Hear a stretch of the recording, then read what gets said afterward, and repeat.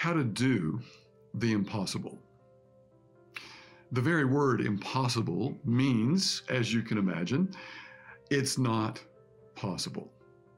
And our story today in the 14th chapter of Matthew strikes us as one of those moments where we hear the story and we think, that's not possible.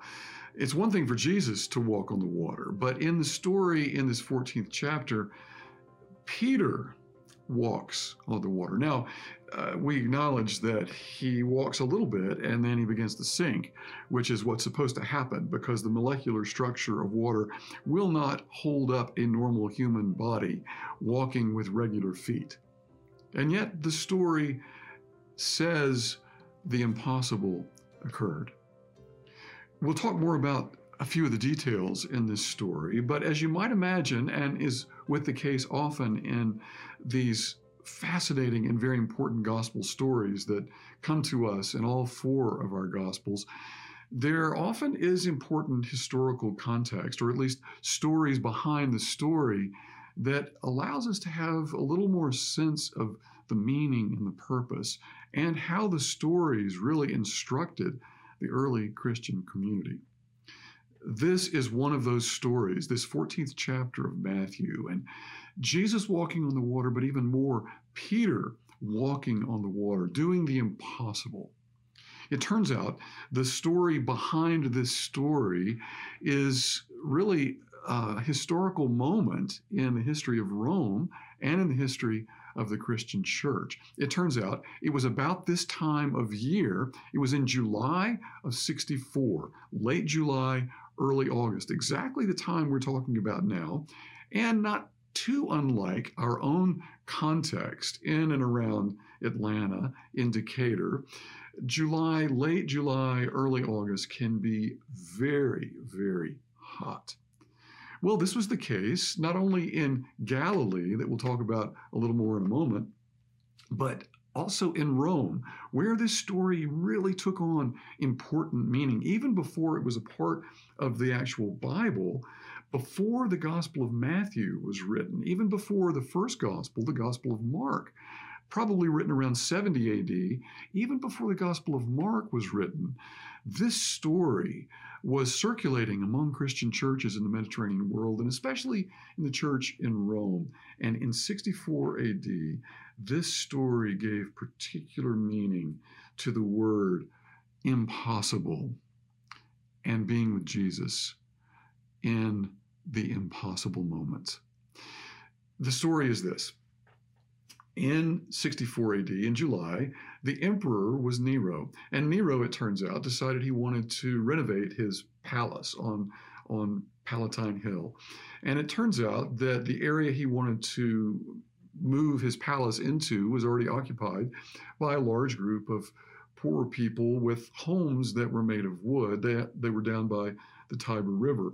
And so it probably was that Nero decided to hire some people to go down and strategically burn these houses so that instead of having to remove them forcefully, he could just simply burn them out and take over the land because they had been lost to fire, or the houses had been lost to fire. Well, you probably know the story where the fires that were set by these hired workers from Nero, allegedly strategically set, got out of control. The wind shifted, as often happens in July and August. Apparently, a harsh wind from North Africa came moving up the Italian coast and moved the flames of those fires in directions that had not been anticipated. As a result, very quickly, the whole city was engulfed in flames. And by the time, after 6 days of ongoing fire, 70% of Rome, the imperial capital of the Roman Empire, was lost to the flames. This included incredible architectural wonders, philosophical pieces by incredibly famous philosophers and writers, and I mean, the loss in this moment in 64 AD, in July and early August, is incalculable. And not only was all this lost to history from literature and science and architecture and all the different things that were lost in the flames, many people lost their lives, lost family members, lost their homes. So as you can imagine, the population of Rome was furious, was grieving, was traumatized, and they were looking for somebody to blame. And they began to figure out that this could be traced back probably to Nero. Well, Nero, being the kind of person he was, didn't want to accept responsibility, tried to shift the blame, and looked around for somebody to serve as his scapegoat. So the historian, the Roman historian Tacitus, gives us some insights into this. And you can look this quote up, just simply Google Tacitus on the fires of Rome and Nero. And Tacitus, this Roman historian, talks about what Nero ended up trying to do, floundering around trying to blame somebody, wanted to blame the Jewish people in Rome, but realized there were so many Jewish people in Rome it would get too complicated. So instead, he put the blame on a new little budding group of people called Christians. And Tacitus gives us the details of how Nero blamed the Christians. He began to force some confessions from some people who he forced then to implicate other people. And little by little, the Christian community in Rome suffered horribly. And Tacitus gives us some details to the point where Christians were even wrapped in sort of robes filled with tar and then were set on fire and used in Nero's gardens for feast at night to light the service torches at night. Living people burning alive while Nero gives these parties for folks. I mean, it was a horrible thing, and Tacitus offers some other insights saying, finally, even the people of Rome who didn't like the Christians to begin with, they thought they were sort of seditious and unpredictable. Even Romans were horrified at the way Nero ended up cruelly treating these Christians.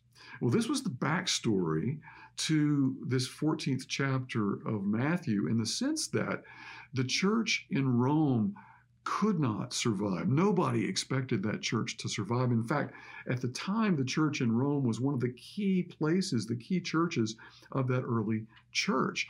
Jerusalem, by this time, had sort of shifted its focus, and Rome now was seen as kind of the center of the theological authority for the early church. And yet here, the church in Rome was being persecuted terribly. Most people did not expect the church to survive. The Christian faith, most thought, was going to just simply crumble as the persecution spread. And in fact, Peter was crucified upside down. He was going to be crucified, and then he insisted, since Jesus was crucified, he was not worthy of being crucified in the way that his master had been crucified. He was to be crucified upside down. Peter was killed. Paul was beheaded, probably all in 64, and as a result of these persecutions following the fire of Rome. And by the way, you probably heard the statement, Nero fiddled while Rome burned, which is where this saying comes from, that Rome was in flames, Nero didn't do anything, just stood around and watched. And then after the fact, began to look around for somebody to blame. So this was July and August of 64 AD.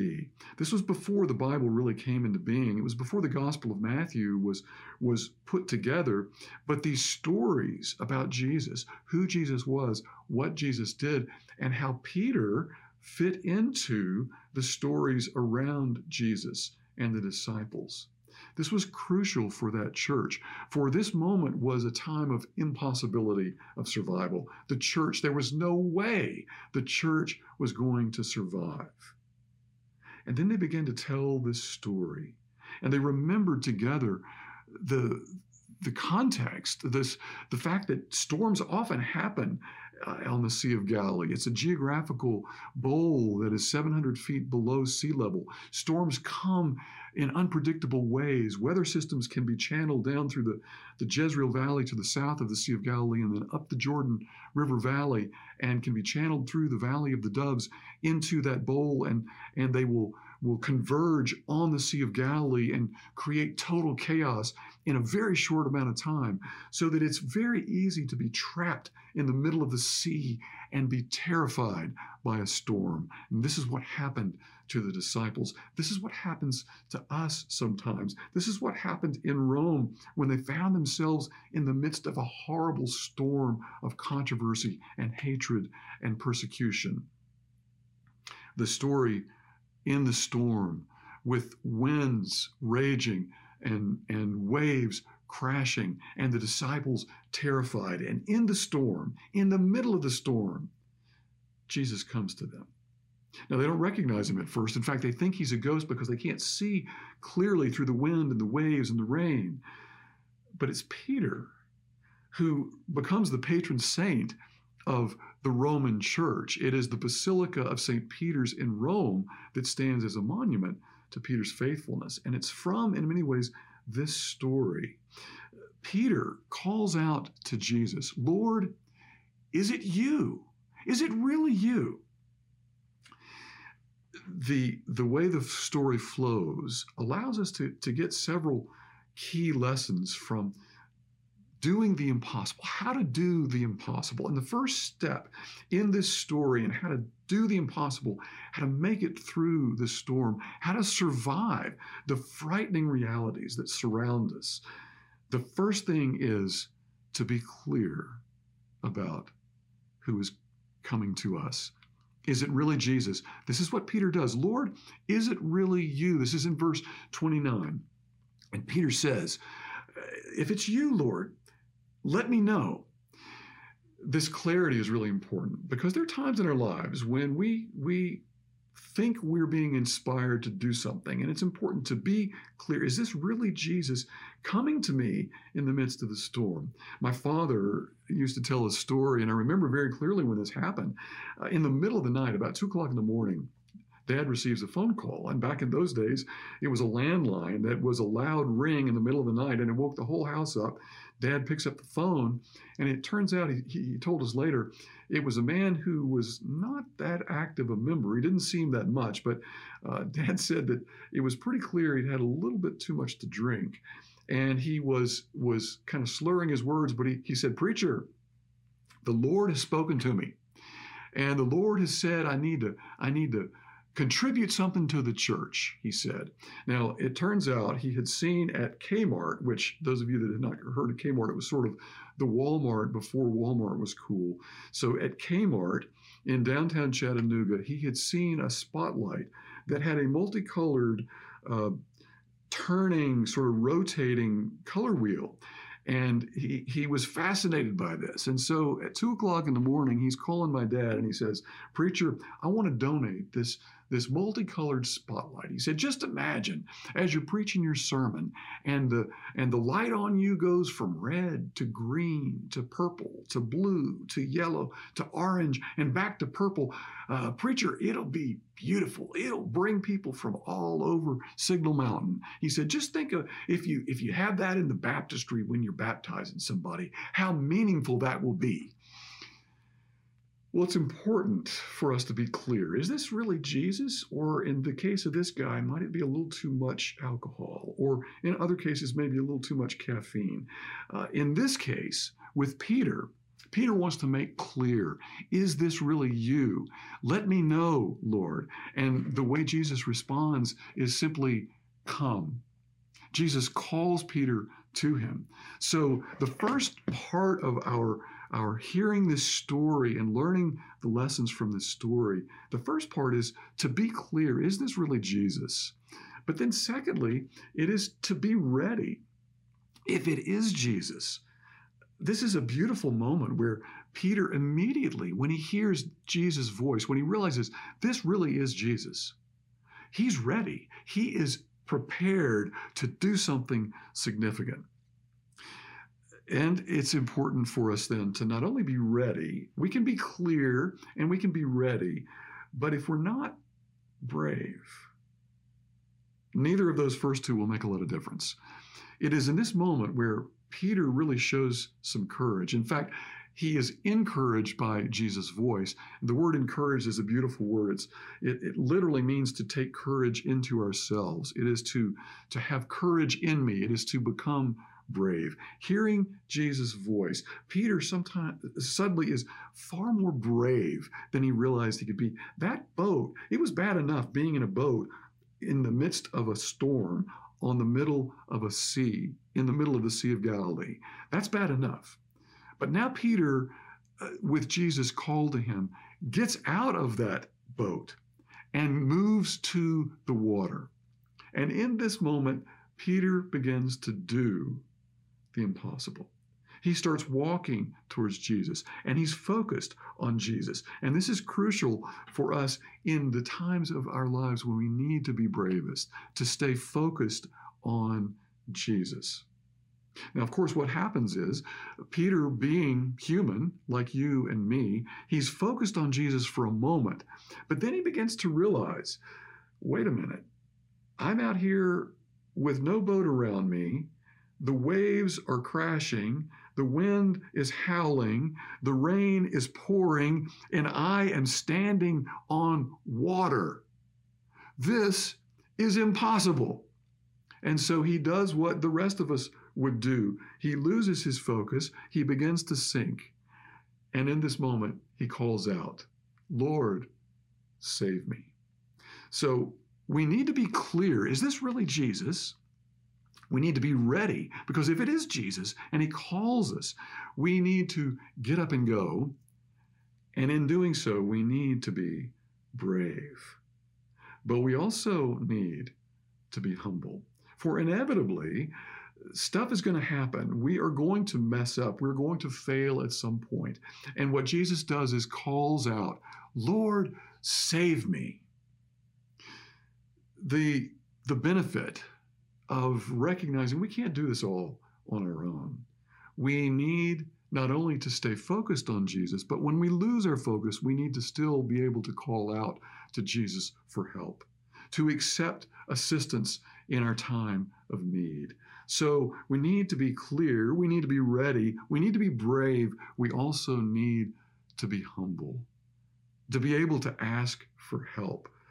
And in this moment, Jesus reaches down, and it says, with his hand, he grabs Peter and lifts him up. And together they move back to the boat. And in that moment, in getting to the boat, the wind ceases. And the disciples worship him and say, surely this is the Son of God. The people of Rome, hearing this story in 64 AD, in the aftermath of that incredible tragedy, took heart. They used Peter as their model. They remembered this story and understood that in the midst of their trauma, in the scary time they were living through, in the unpredictable days, the uncertainties that they had in Rome as a hated minority, when people said, there is no way you people are going to survive as a faith group. You are done. And yet, we know today the Basilica of St. Peter's stands as an incredible monument to the faithfulness of those early Christians who took this story to heart, who were clear about Jesus in their hearts and their minds and their spirits. They were ready to do what they needed to do, not only to survive, but to thrive and ultimately to change the course of the Mediterranean world, the Roman world, and our world. They were brave in the midst of their difficult circumstances, and they too were humble in asking for help, in reaching out, and in calling out to Jesus and saying, we cannot do this on our own. We've got to have your assistance. Brothers and sisters, we are faced often with doing the impossible. living through these difficult days feels like it is so difficult to imagine that the world might someday not have a COVID-19 to deal with. It's even hard to imagine right now for many of us being able to come back and worship in the ways that we're accustomed to. And yet the story of Rome in 64 AD, the story of Peter walking on the water to Jesus, gives us immense hope that we too can do the impossible. Let us be clear. Let us be ready. Let us continue to be brave, and let us be as humble as we can as we seek to do the impossible and live out the impossible dream of God. May it be so. Amen.